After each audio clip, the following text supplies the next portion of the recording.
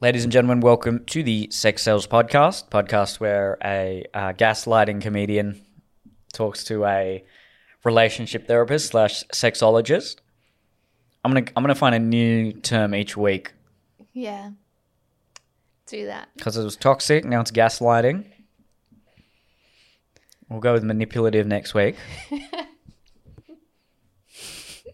I think I was talking to Jordan on the other podcast, but I was reading this book about chimpanzee behavior. Oh, and that. One of them, the non-alpha chimps, but a sort of younger male chimp who was caught fucking one of the other chimpanzee women, female chimpanzees.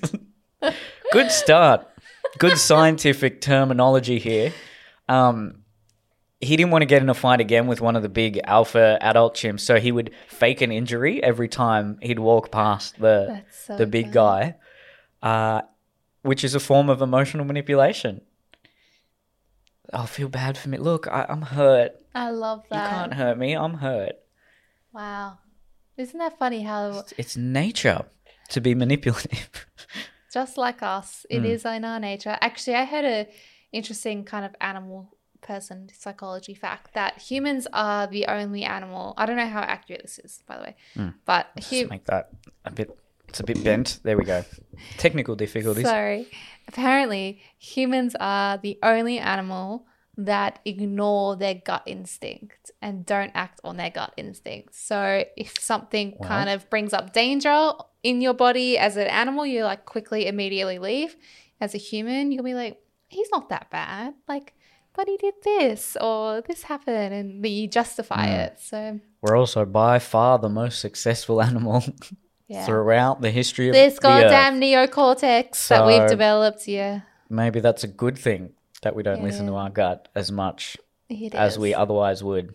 That's you know what, I like to think that the human experience is a blessing, the good and the bad. It's an exciting journey. We get to experience a range of emotions.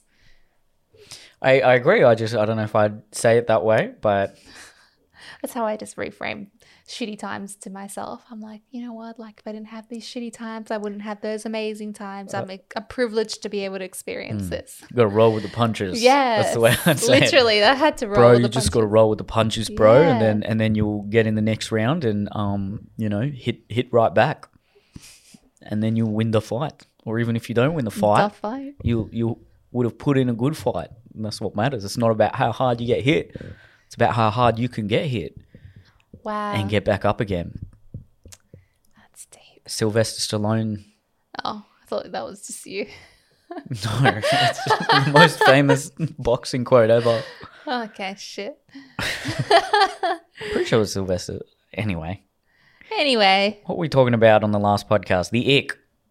Has anything given you the ick since we filmed? No, but I remember that an ex-girlfriend said something about we were having drinks, and then she was saying something about how much she hated Donald Trump, and then I can't remember if I sort of cheekily said, "Oh, what would you do if I said I was a Trump supporter?" or something like that, or if she brought it up somehow.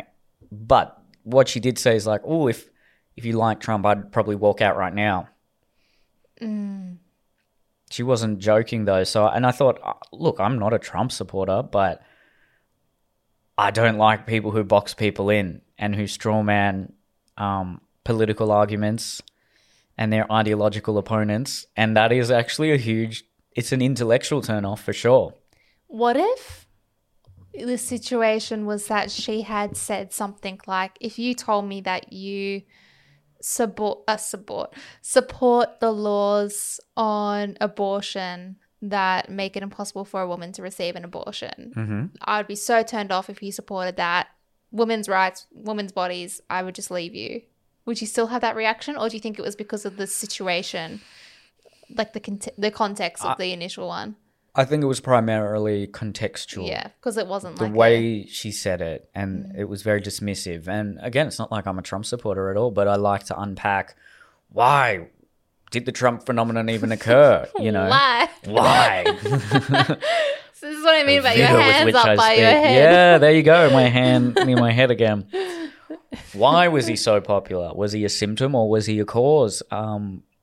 why did people support him? Why did, quite literally, even in the last election, 70 million people voted for him? Honestly, it's something that I really struggle to understand. And when I've asked people to explain it to me, I still don't really understand. Like, I just love to know, like, it makes sense why some people would support him, but I just can't figure out why that vast majority of people were supporting him. Anyway, not sure. I'm not too big on politics, so I'll just...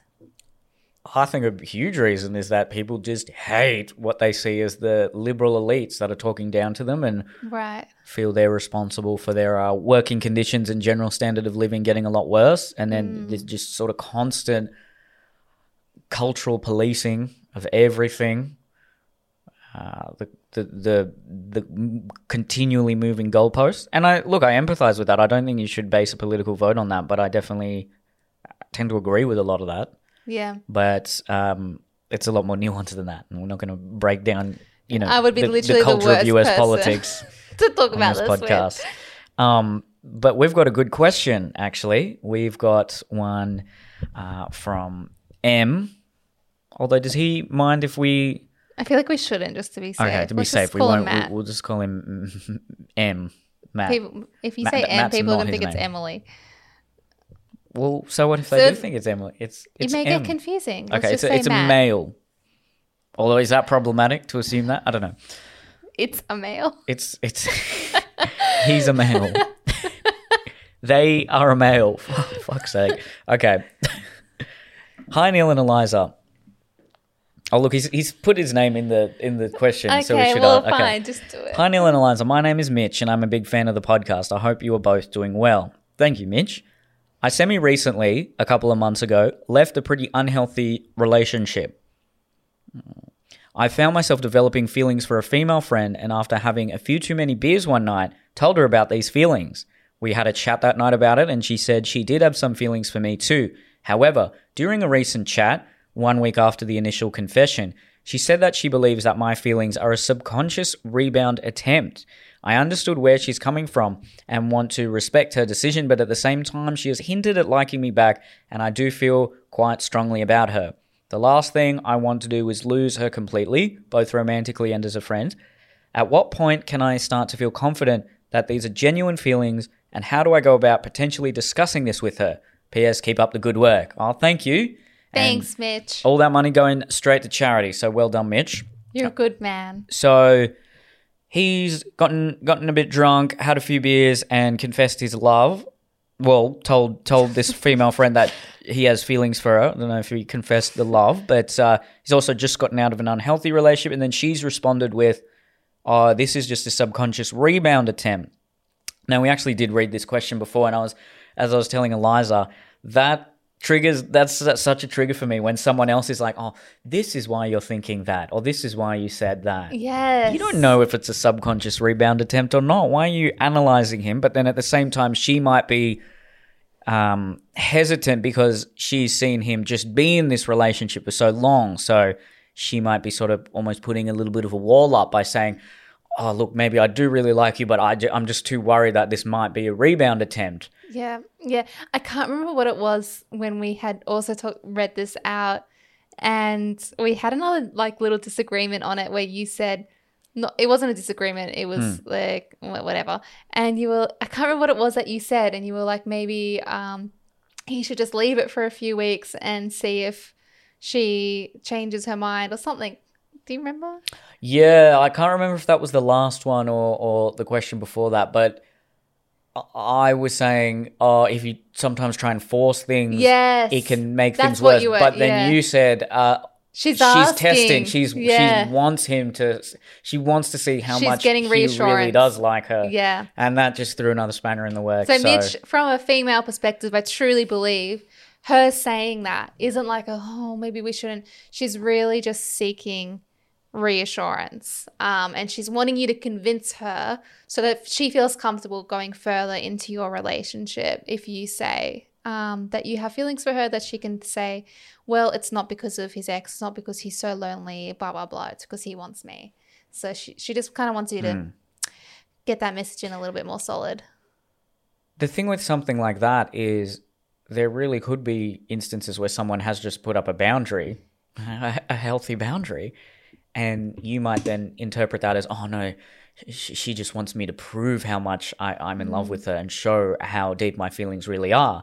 And then you actually start becoming obsessive and problematic because you are going against the boundary that she's put up. And so I've had experiences similar to that, and I know a lot of men who've had that. So I guess I'm sort of projecting the cautious route here and possibly saying, look, if this is what she said and she's unsure and she thinks that you may be having a subconscious rebound attempt, I would just not completely leave it, but send her a message or talk to her briefly. Don't do an incredible romantic gesture or anything like that, and say, look, these are the feelings I do have for you. I don't think it's a subconscious rebound attempt, or tell her the truth. If you think it might be, tell her the truth. But I would like to pursue something with you. But if that is how you feel, I will respect that. And I just want you to know that these are my genuine feelings. But it's confusing if someone is sort of subconsciously or implicitly asking you to show how much you really do care about them, because you don't know if that's actually the case. Yeah. If you know what I'm saying. The thing is, though, is that she's not, if she had said something like, look, I'm not comfortable with this, or I just want some more time because you're so fresh out of a relationship, I feel I probably have a little bit more of the, okay, respect that, tell your feelings, respect that, and then stand back a little bit, put the ball in her court. But because she's just said he's got feelings, she's indicated she has feelings for him too, and then only said, I'm just worried that it's because you've come out of a relationship. This is a subconscious rebound. I feel like her saying, she hasn't stated she wants space, that she doesn't want to enter a relationship, and she's indicated she had feelings for him too. I feel like she's kind of saying, I'm willing to go into this with you, but I don't want to get my heart broken. I don't want to get invested in this if you're just going to want to decide, oh, I'm newly single, I want to go, have sex and experience dating women where then I fall in love with you, kind of thing. So I think that's the reassurance she wants to know, is she probably doesn't want to come across as like intense or clingy or too overwhelming by wanting to say like, is this going to be an exclusive thing? Like, are you just going to want to kiss me or fuck me and then leave it there because we're attracted to each other? Because it sounds like she has genuine feelings for him and she doesn't want to get hurt. That's the interpretation I get. That's a very fair point. She did actually say, well, he said that she hinted at having feelings for him. Now that's where... Girls are subtle though. Women are subtle when it comes to speaking about men feelings. Also will interpret a lot of things as someone having feelings for them when it might actually not be. So just ask her. I'm maybe taking a bit of a cautious route here. Yeah. The thing is like... I'm not, and I just want to add, I'm not saying don't just leave it, but I'd just be upfront and not be overly intense with the way you maybe express your desire with what you're looking for. Yeah, but be truthful as well. Yeah, and just I think it's also important in these situations, because I get so many messages with questions like this, and I can't analyze, and neither can you, I guess, the reasoning or thought processes behind Mitch or the other girl at any point. And it's also not up to Mitch to figure out this whole situation on his own. So Mitch, you can kind of throw the ball in her court a little bit, give her some accountability and ask her, what would you like? Like, what do you want? This is where I'm at. I'm willing to explore this, so I'd love to take you on a date. Let me know what you want. Rather than being like, no, come on, like, it's okay. I have feelings for you. Don't worry about this previous relationship. Like, it's all good. Please come on a date with me. Don't set that to be the tone of your relationship where you're seeking her affection out. You just say, look, I feel like I've moved on from my relationship. I no longer, am impacted by the breakup of my relationship. I've really just come to peace with that. I'm happy with where I'm at. I'd love to explore dating with you or go on a date with you. Let me know what you think. There's a big difference in how you set the tone. It's really important. I agree with that. Yeah. That's a really good way of expressing it. Yeah, because you can always have the danger, like setting the tone is a really interesting aspect, because when you do this chasing thing, it can almost become awkward when you're not chasing. Like I have a friend who is, which I disagree with, but she's so brutally sarcastic to men. Someone will message her and be like, hey, what are you up to? And she'll be like, busy, working, getting disturbed by you, or whatever. And then he'll be like, oh, righto then don't reply. And then she'll be like, don't give me attitude. And like they're kind of like flirting or whatever. And they're both having fun. But then I don't see how she could take that step to then being romantic and mushy when their entire like conversations 24/7 is just being like, ew, that's disgusting, or your face is ugly, but really they both are flirting and want each other. Like, so she does want the guy and like him, but and she's saying, she's shutting him down, and he's loving it. By you. He's constantly messaging her over and over and again, and they're just fighting. Is it I'm busy being disturbed by you? Wink face. No, it's just like, I'm busy being disturbed by you. Full stop. It's so brutal. And he'll be like, how was your day, or whatever. And then it's a big shit test, isn't it? He'll be like, I went and did this. I went to the park. I saw this cute dog. And she'll be like, cool story. Just then nothing else. And some I'm people like, are this like poor that, guy.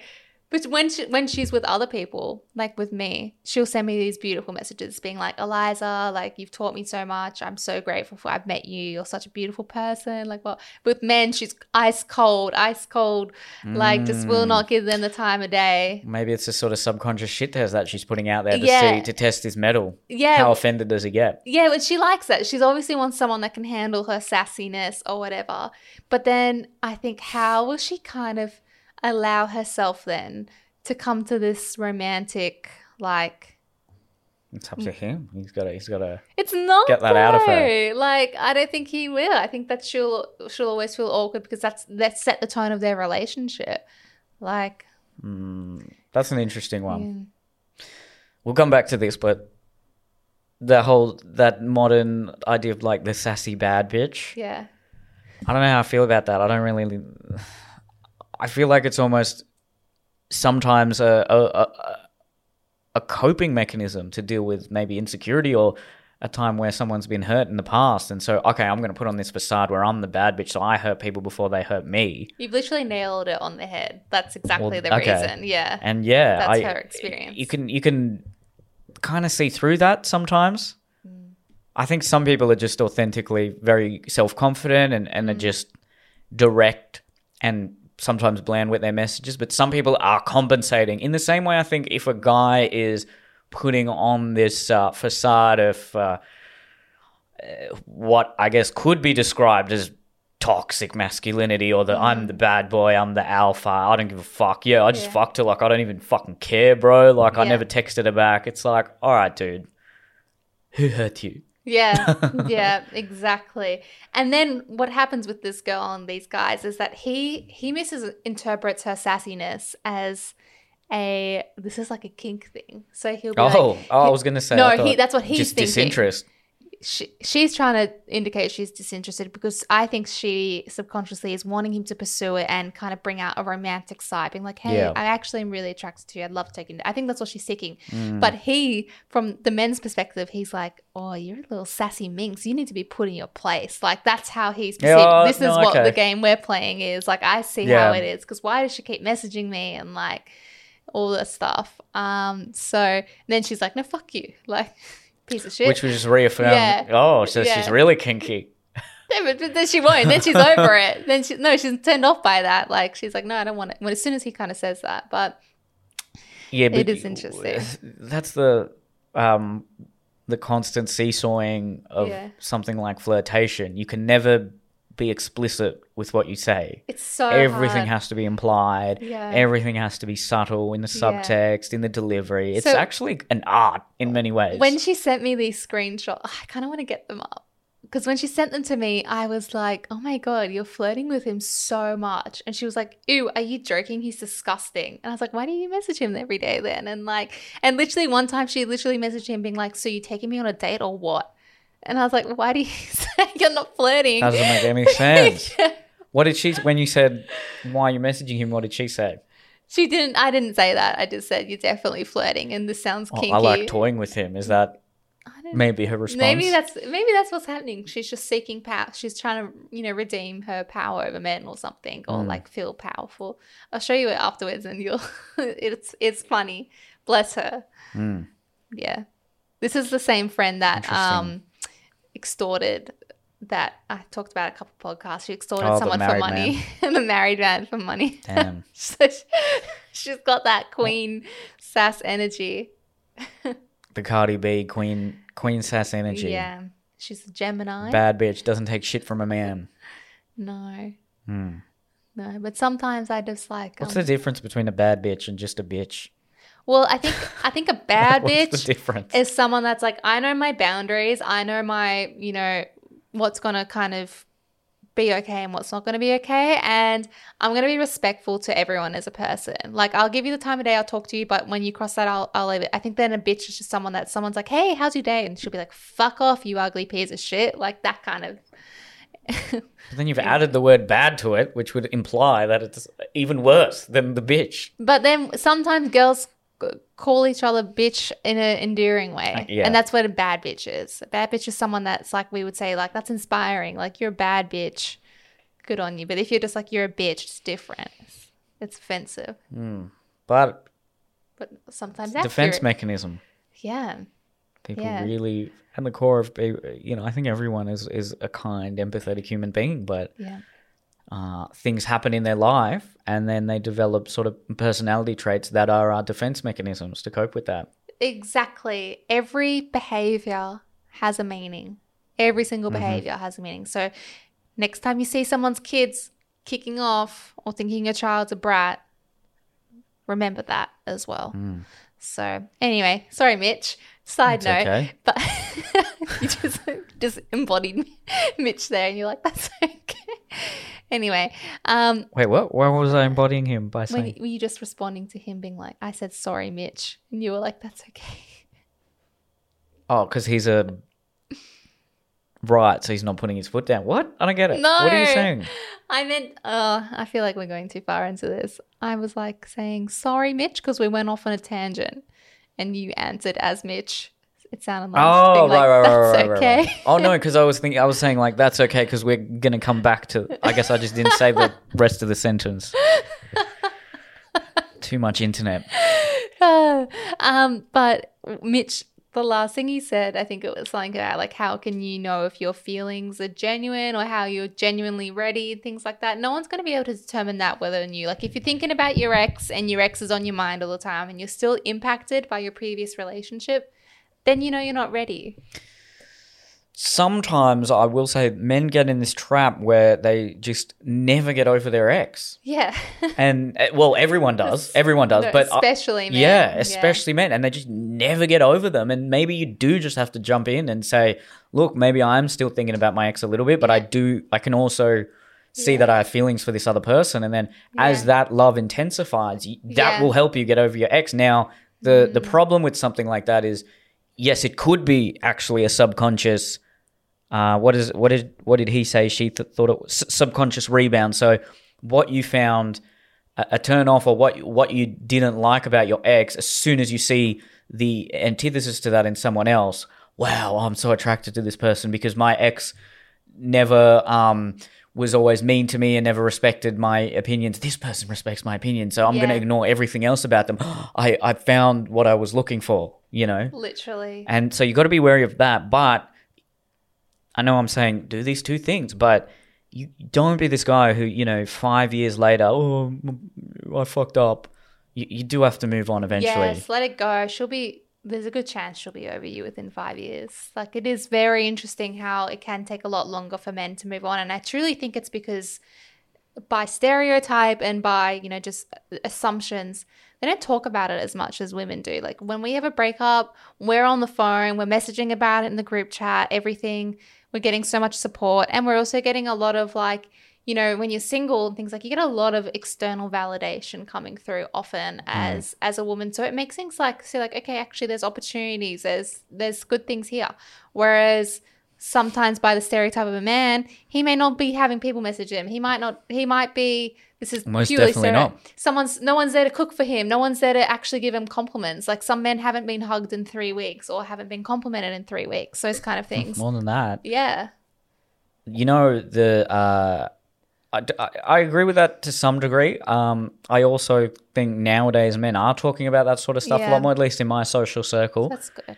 But I don't know if this is just this sort of modern idea that if men just talked about their feelings more, it would help them get over things. Now, there's a certain truth to that. A lot of men bottle things up, but for a lot of men, a girlfriend or a wife or a partner is a huge part of meaning for their lives. It's purpose for them. So they lose that. They lose the purpose. They lose their meaning. So they internalize the idea that they're a failure. I failed. I fucked up, which is, I've said stuff like that, and you can't really avoid that. And something like that is a lot harder to get over than just a heartbreak, because you're dealing with the heartbreak, but also you've internalized this idea that you've failed and you've messed up, which could be true. You could have messed up, and you got to accept that and learn from it and move on. You know what? I don't know if I mentioned this 2 podcasts ago, but that book I was reading called The End of Marriage. What a confronting title. The End of Marriage, Why Monogamy Isn't Working. First of all, of course I read that book.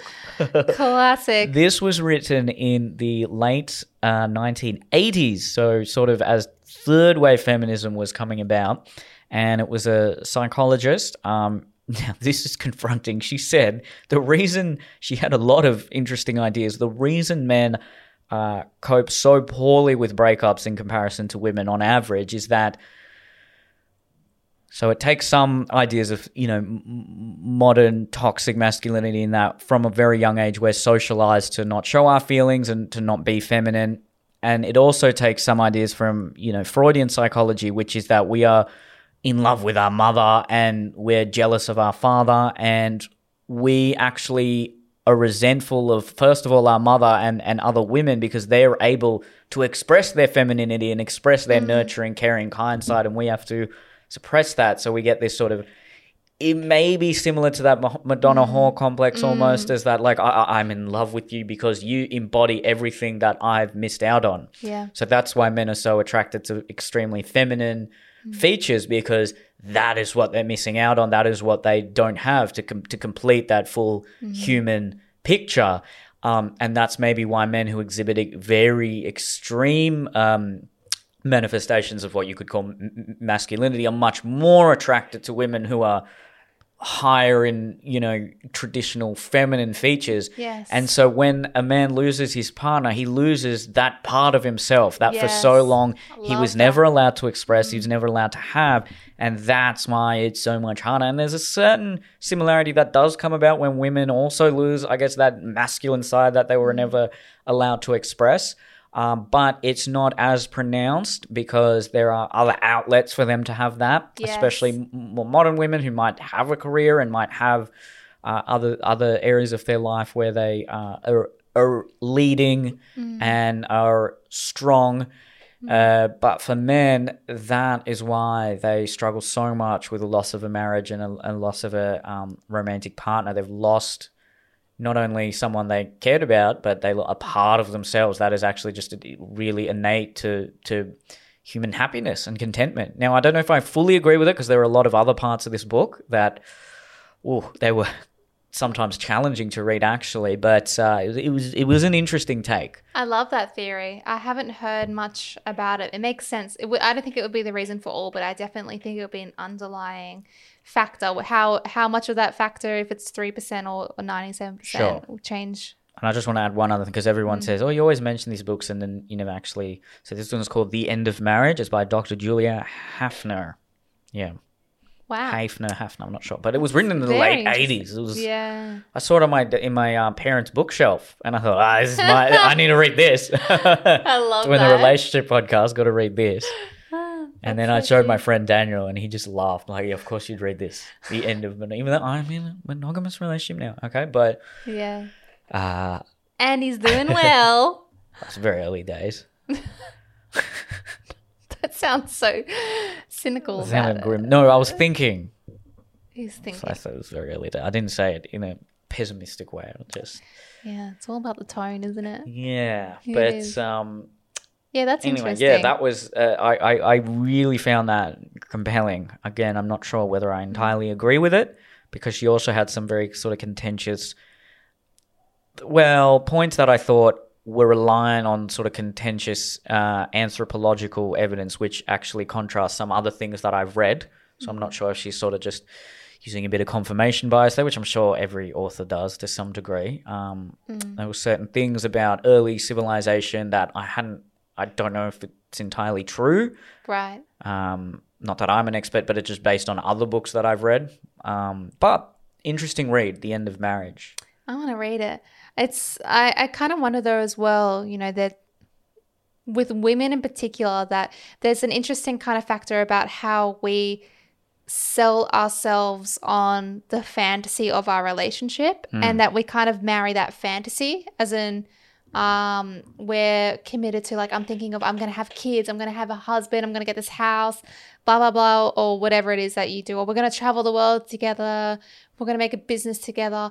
And that when you break up, sometimes it's what takes longest to end and get over this relationship is grieving the fantasy of what your relationship was going to become. And that for women, when you meet someone else, you're much more likely to meet someone else, someone new, someone faster, and get this new fantasy up in your imagination really quick, kind of thing. So it can help. There's a reason why people say the best way to get over someone else is to get under someone.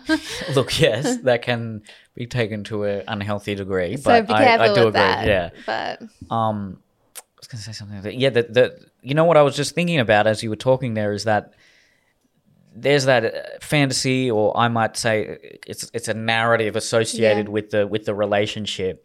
And first of all, you're grieving the loss of the relationship as well as that person when the breakup happens. But would you say that when a woman has come out of a marriage, there's maybe a little bit more of a positive narrative that we would generally associate with that? Like, oh, you're free now, you've gotten rid of this asshole guy, you can live your own life, you can be independent now. So there's some sort of positive characteristics to that generalized societal narrative. Whereas for a man, it's never like, oh, you're free now, you've gotten out of it. It's, yeah, you fucked up. You're the deadbeat dad. You failed. yeah, in some degrees, yes. But I think that kind of comes back to like what I was saying about how, when women talk to other women, they move on from things.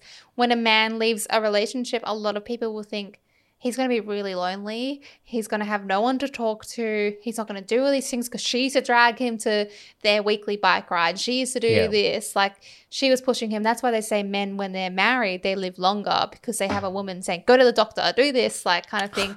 And they're meeting their social needs much more. Like when I think about someone like Adrian, who's so introverted, that if he wasn't talking to me every day, I'm sure he would go half the week just literally not saying a word to anyone ever. And well, he's been single he's only had like one relationship and he's been happy his whole life, whatever, and that's it. But for some people that are like that, they might be like, oh my God, I've gone 4 days and I haven't spoken to a soul, kind of thing, outside of work, or had a single message or messaged anyone. So I think that can be a big part of it. And some women do get so impacted by breakups because their role was, I was going to have a baby and I was going to do this and I thought he was the one and I'll never find anyone like him. And they sell themselves on that. It's all about the narrative, I think, that you say after your breakup. Like, I know I'm extremely good with breakups, and I've always I've always moved on from breakups real quick and been totally fine, because the narrative I always tell myself is like, it wasn't meant to be. Yeah. I learned what I needed to learn from this relationship. He was a lovely person and we were just supposed to be in our lives for that amount of time. And an advice I could offer some men who may be going through an arduous breakup is meditate on it and give yourself a different narrative about why the breakup occurred. Yeah. Because I know what I always do is, I fucked up and I failed. And no, look, you have to analyze it. And if you did make mistakes, say to yourself, oh, look, I won't make those mistakes again. But rather than saying, I fucked up, I'm a failure, all right, I've learned from that. I've learned from that. It's going to make me a better boyfriend in my next relationship. Exactly. You've got to try and spin a positive narrative around it and then keep telling yourself that. You just have to. I remember when I broke up with my ex, someone said to me, like, you idiot, you just let go of the best thing that ever happened to you because you would never find a better father, a better partner, because he was really lovely. Did he say that? No, one of my friends did. And maybe she likes him. No, it wasn't like that. It was just, he was just a really good person, and no one could ever really say a bad thing about him ever. And it's hard when you break up with someone, people will automatically take that person's side when if there hasn't been a cheating or something like that. Like I think that happened. People were taking his side, being like, "Oh, she's gone and fucked his life over because she broke up with him and he didn't even do anything." So that was kind of hard. But when that was said to me, I kind of like didn't rationalize and reframe or do anything in my head. I just sat with that and I was so heartbroken for like a day thinking, oh my God, I fucked up so bad. Like, and it kind of showed to me that's the mindset that a lot of people do have after they break up. They're like, I'm not going to find someone that's going to do this for me like he did. I'm not going to find someone that's going to raise my children like he could have or whatever. And I had those thoughts for like, I don't know, like 12 hours and I was so devastated. And then I woke up the next morning and I was like, okay, we broke up for a reason. Like I may not know the reason as much as strongly as I want to, but I got to trust myself. I got to trust my gut. And now I do feel like I know the reasons and I'm so glad it happened. It's amazing how something as simple as creating a narrative surrounding an event in your life can just dramatically change the course of your life. Yes. Over the next couple of months.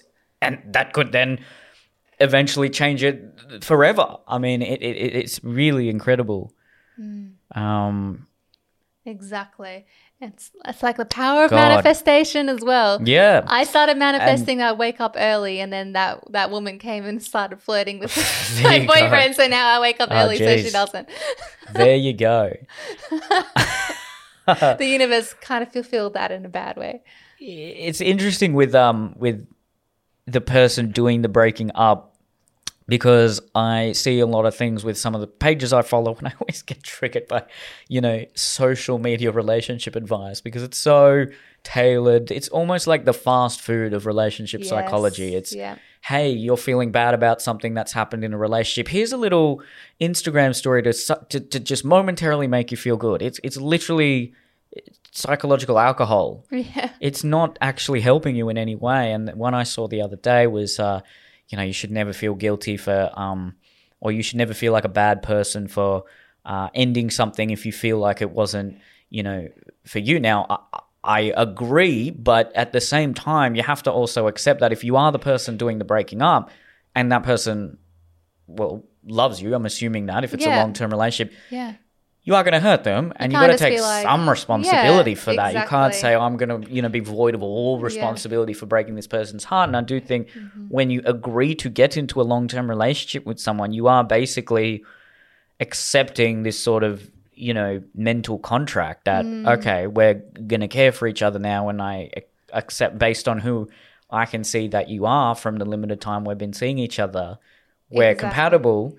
And when people, especially sudden breakups, I feel like those are really cruel. Worst, Now, again, there's other circumstances that can be at play, don't get me wrong, but when someone very suddenly, no, we're done, I don't want to see you anymore, and then they don't want to handle the consequences of what they've of what they've caused, which is, I don't want to even talk to you anymore, I can't handle it. Well, I'm not saying that the breakup wasn't justified, I'm not saying you're a bad person, but this sort of mantra of you should never feel any form of guilt whatsoever. I'm not saying you should feel guilty, but there should be some analysis. Okay, why did it get to that point where you felt like you had to suddenly break up with them out of nowhere and then not be able to confront the emotional consequences of that? Analyze it so that at least, hopefully, if you get into another relationship, you can deal with it maybe in a more mature way. It's much harder for the person that's been broken up with to deal with that and kind of come to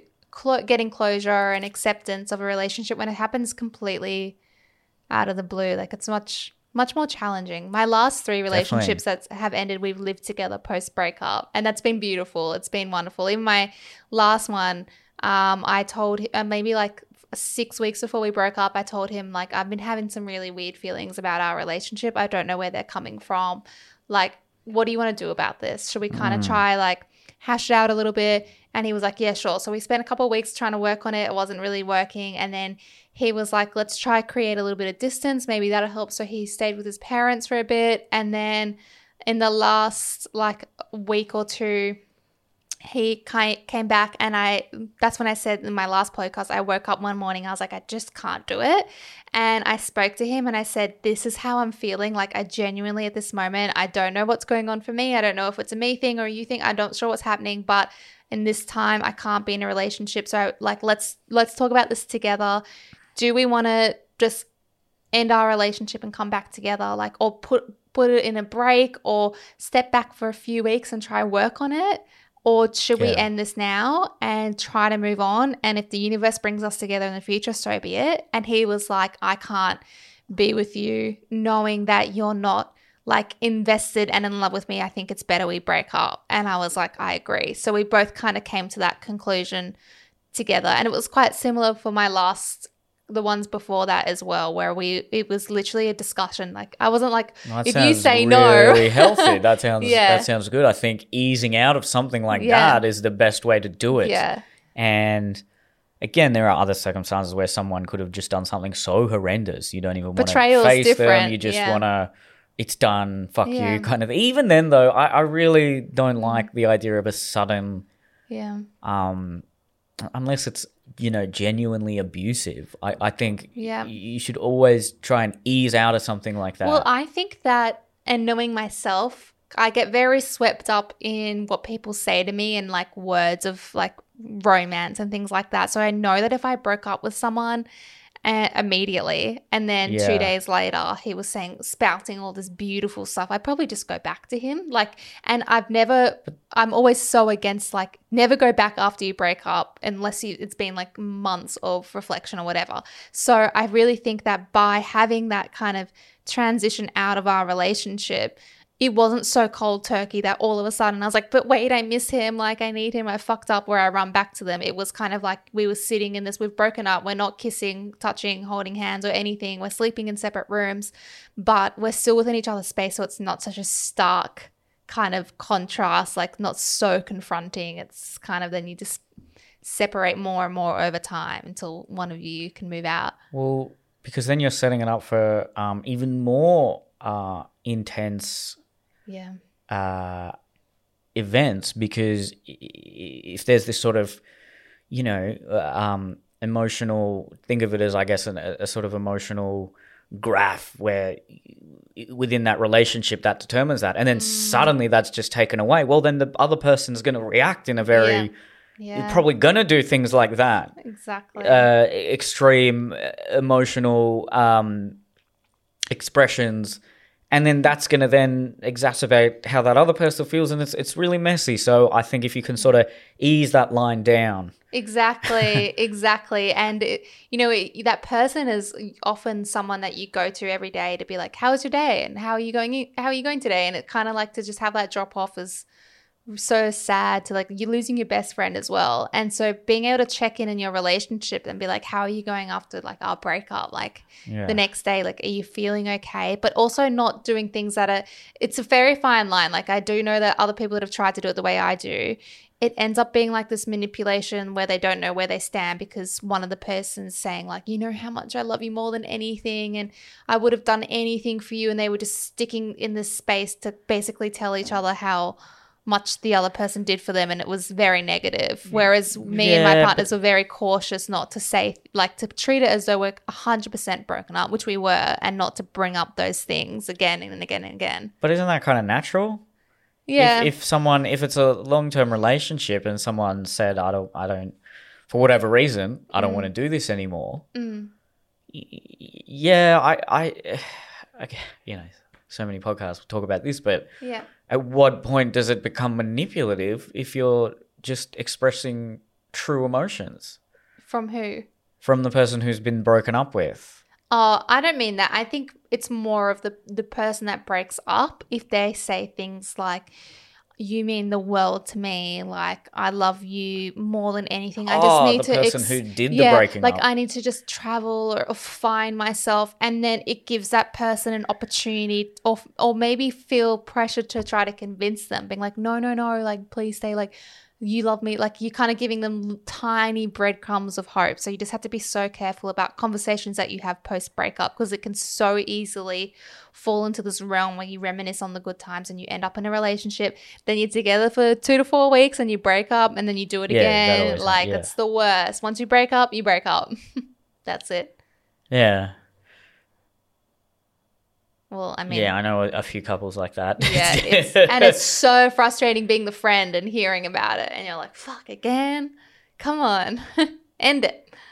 Or stay together. Just do one of them. Yeah. Have you had one of those relationships where you go back like 10 times? No. I'm trying to think. No. None where it's been like a semi breakup and then another breakup and then there's some that have been a lot of ups and downs, big fights, and then Yeah. maybe people have said like, oh, I don't know if we can even do this anymore, but it was never a formal, hey, I'm breaking up with you. Yeah. Whenever that happens, it's always been pretty definite. Yeah. I mean, There was one where there was a relationship that was very, I don't want to use that word. Oh, give me a synonym for toxic. tumultuous. Tumultuous. There we go. Emotionally tumultuous. That's a much better way of saying it, because it was actually really good at times.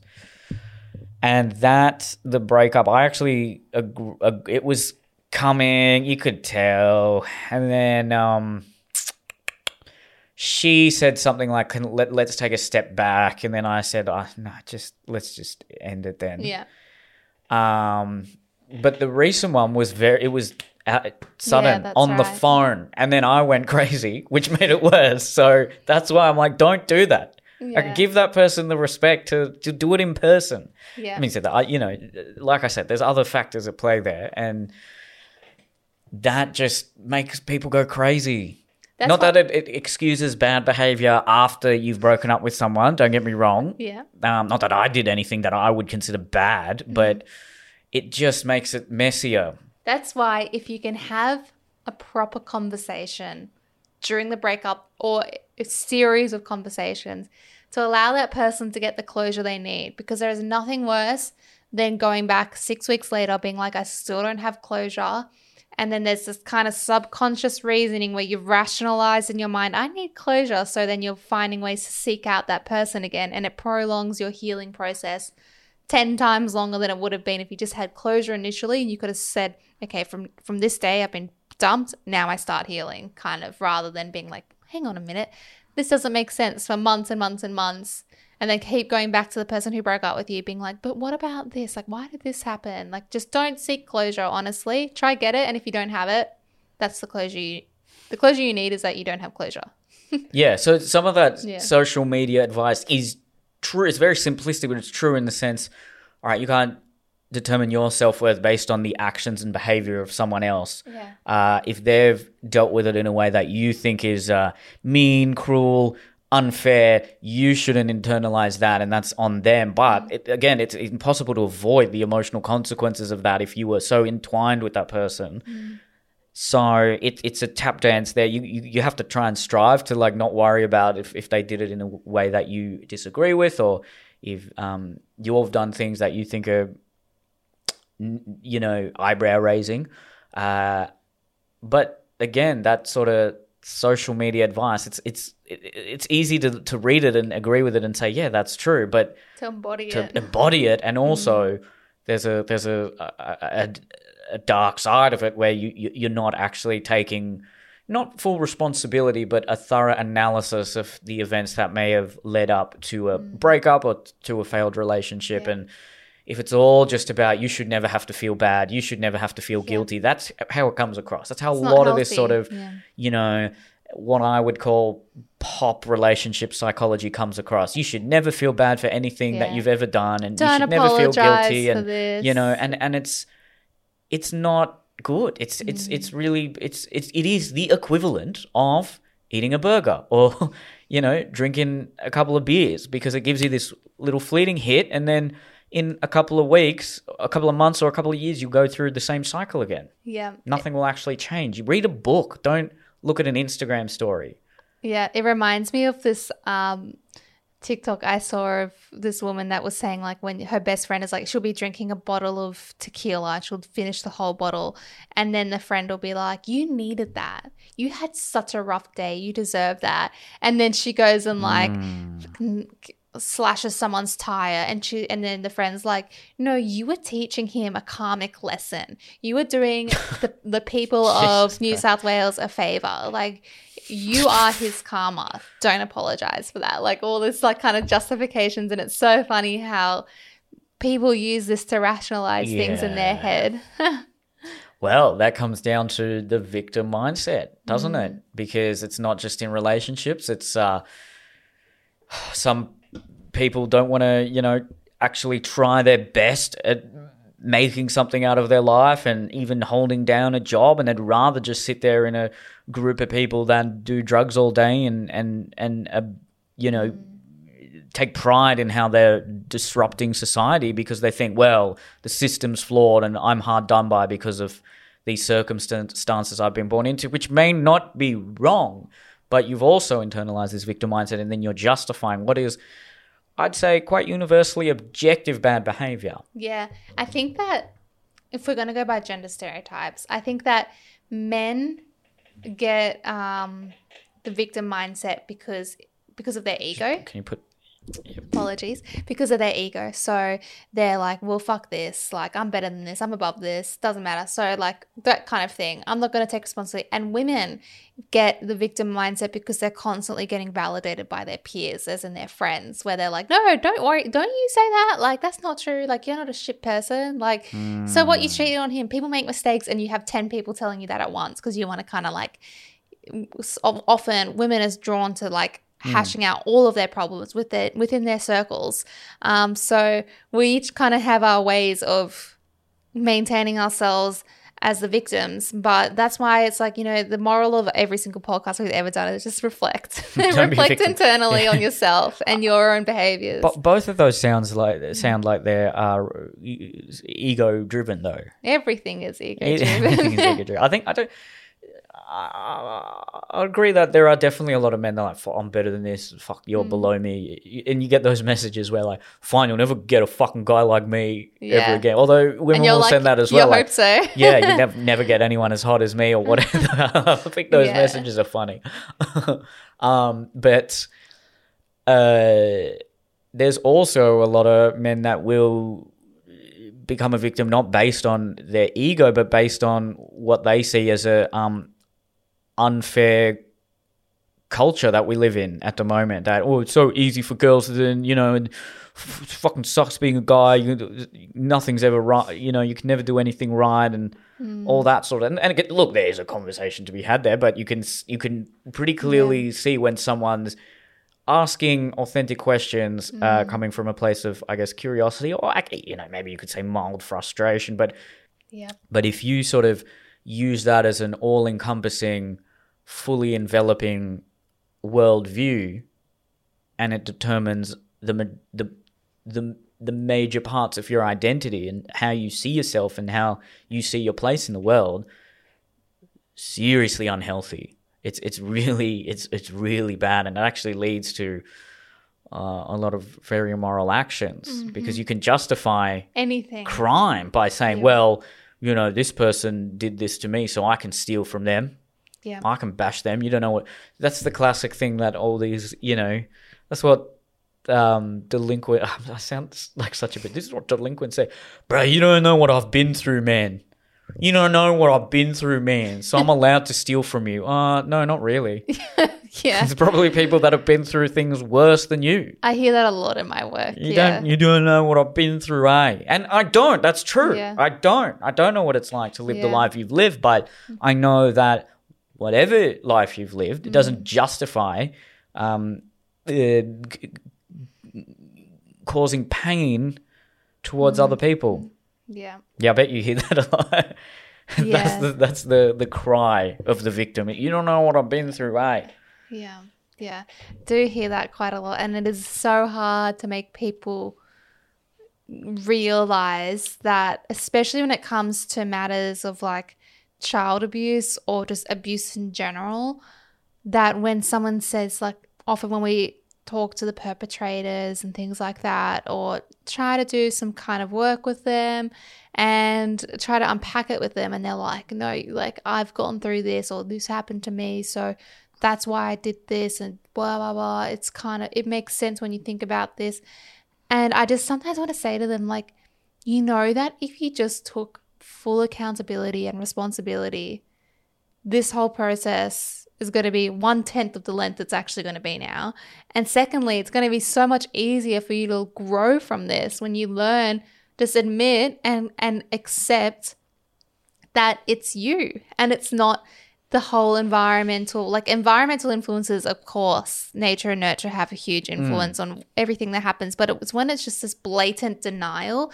And these people, I truly believe they genuinely think they're right. And they actually think, yes, I threw the child down the stairs. But do you know what I went through when I was 8? Like that kind of thing. So, well, people who commit heinous crimes almost always feel justified in whatever they've done. Yeah. And that's a scary thought when you truly unpack that and you really think about that. So whatever you've done in your life, we've all felt justified in however we've lived our life. And they have that same mentality for the time that they killed someone. Yeah. They're like, well, yeah, of course I did it. It was because da. It's never, oh, I did do that bad thing. I did do that thing that was wrong. It's so scary. Innocent, bro. You can go down such like philosophical rabbit holes when you think about things like that, like justification with murder and things like that. And then we have laws in place. And then is every single person supposed to feel aligned to the laws that are in place and blah, blah, blah. Like what you find justifiable, I may not, but who's right and who's wrong? Anyway. And yeah, I mean, we are... Look, being human, I guess, is if you're in a bad state and people can be genuine victims and things happen to you, and then how you react. What's the quote? There's quite a few famous quotes about, someone's true character isn't tested unless it's put under pressure. Essentially, they all say similar things to that, which is a very good point. It's, you may believe all these certain things. You may say, you're a good person, you're kind, you're all these things. All right, let's see if you still are when there's a war, when there's a famine, when someone's beaten up your brother or sister. Yeah. How kind are you going to be? Yeah. How good a person are you going to be? And no one fully lives up to that, let's be honest. There's definitely times where I've been a victim and I've done things that are objectively unethical, not illegal, but... I've justified it in through all sorts of narratives. Yeah. But you got to try and be aware of that and analyze that. But look, let's conclude this by coming back to this question, because I feel like we've divulged from this quite a little Mitch. bit. But we've gone deep over here. It's not like he's asking us to unpack a lot, a big conundrum or any sort of major topic. He's just asking what our opinion is on his situation, and I guess we have given that. In the nutshell, if it feels right and you want to do it, then be in a new relationship. Don't worry about anything else, as long as it's something that you're not going to be carrying baggage into a new relationship that is related to your ex if you're fresh out of a relationship. Yeah, don't overthink it, and don't. You can make your intentions as pure and truthful as possible without trying to force things. So you want to make sure that she doesn't feel forced, but if she is seeking reassurance, you want to offer that as well. So you want to try and toe that line between reassurance without control. Yeah, just tell her where you're at. That's the word, just isn't it? Tell her exactly where you're at. And good luck to you. It sounds like it's going to be an exciting time being single and having a crush on someone else. That's always fun. And if you already have that underlying friendship, then I'm sure any anxiety she has is going to be kind of quickly resolved, because she'll know what you're like as a person. Yeah. And I guess the last part of the question, at what point can I start to feel confident that these are genuine feelings? And how do I go about potentially discussing this with her? Well, something like genuine feeling. If you're feeling it, it's a genuine feeling. Yeah, we can't tell you what point. It's a genuine feeling. I suppose in that context he's asking, are they, are they just sort of reactionary feelings where I'm just in this state of emotional flux because of this breakup, and so I've got this fleeting desire for someone, but is it a really truthful, well, I mean, truthful is not the right way, is it a very sort of potentially long-term... Sustained emotion that you've had still? Yeah. If you say a couple of months... That sounds like a decent amount of time. I think that's enough time. I was back on the wagon after a couple of months. Back on the bike. Yes. A couple of months definitely sounds. Like, are your thoughts still consumed by your ex-girlfriend? Yeah. You ask yourself questions like that. Or if you're thinking about her a little bit, I don't think that's a problem. I don't think you need to be completely void of any thoughts of your ex to be able to move on. If you can feel like you can give your all emotionally to someone else, then I think you're fine to move on. I agree. And if you're still, you're always going to think about all the exes you've had now and again. Yeah. But if it's consuming your world, and you're prepared to close that book on your ex forever, because there's nothing worse than when you're in a new relationship and 2 months in your ex is like, hang on, I'm having second thoughts, and then you're torn choosing between partner A and partner B. Oof, that's a romantic comedy right there. So just be prepared. Once you enter a new relationship or start to, you close that chapter with your ex forever. Yeah. And then I would either send not an essay, but a nice detailed message, or just say, can we chat over coffee and be upfront, be direct, just say, look, this is how I'm feeling. If you do believe this, I don't think that it's a rebound. If it's reassurance that you're looking for, I do really see myself wanting to be with you long term. And just lay your cards on the table, but don't, as we were saying earlier in the podcast, don't set a emotionally needy tone. Yeah. Nailed it. There we go. Good conclusion. I guess we can wrap this one up.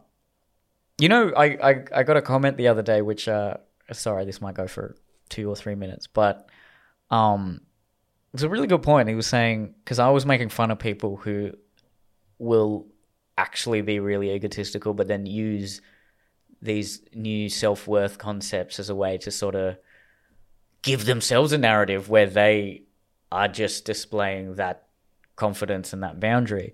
And someone made a really interesting comment, which is like, these people will accuse you of gaslighting when you're not actually gaslighting, and they're then the ones that are gaslighting.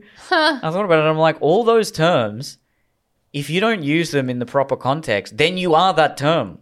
So if we're in a relationship and I'm like, you say something pretty reasonable to me, like, hey, I don't want you going out drinking every single night.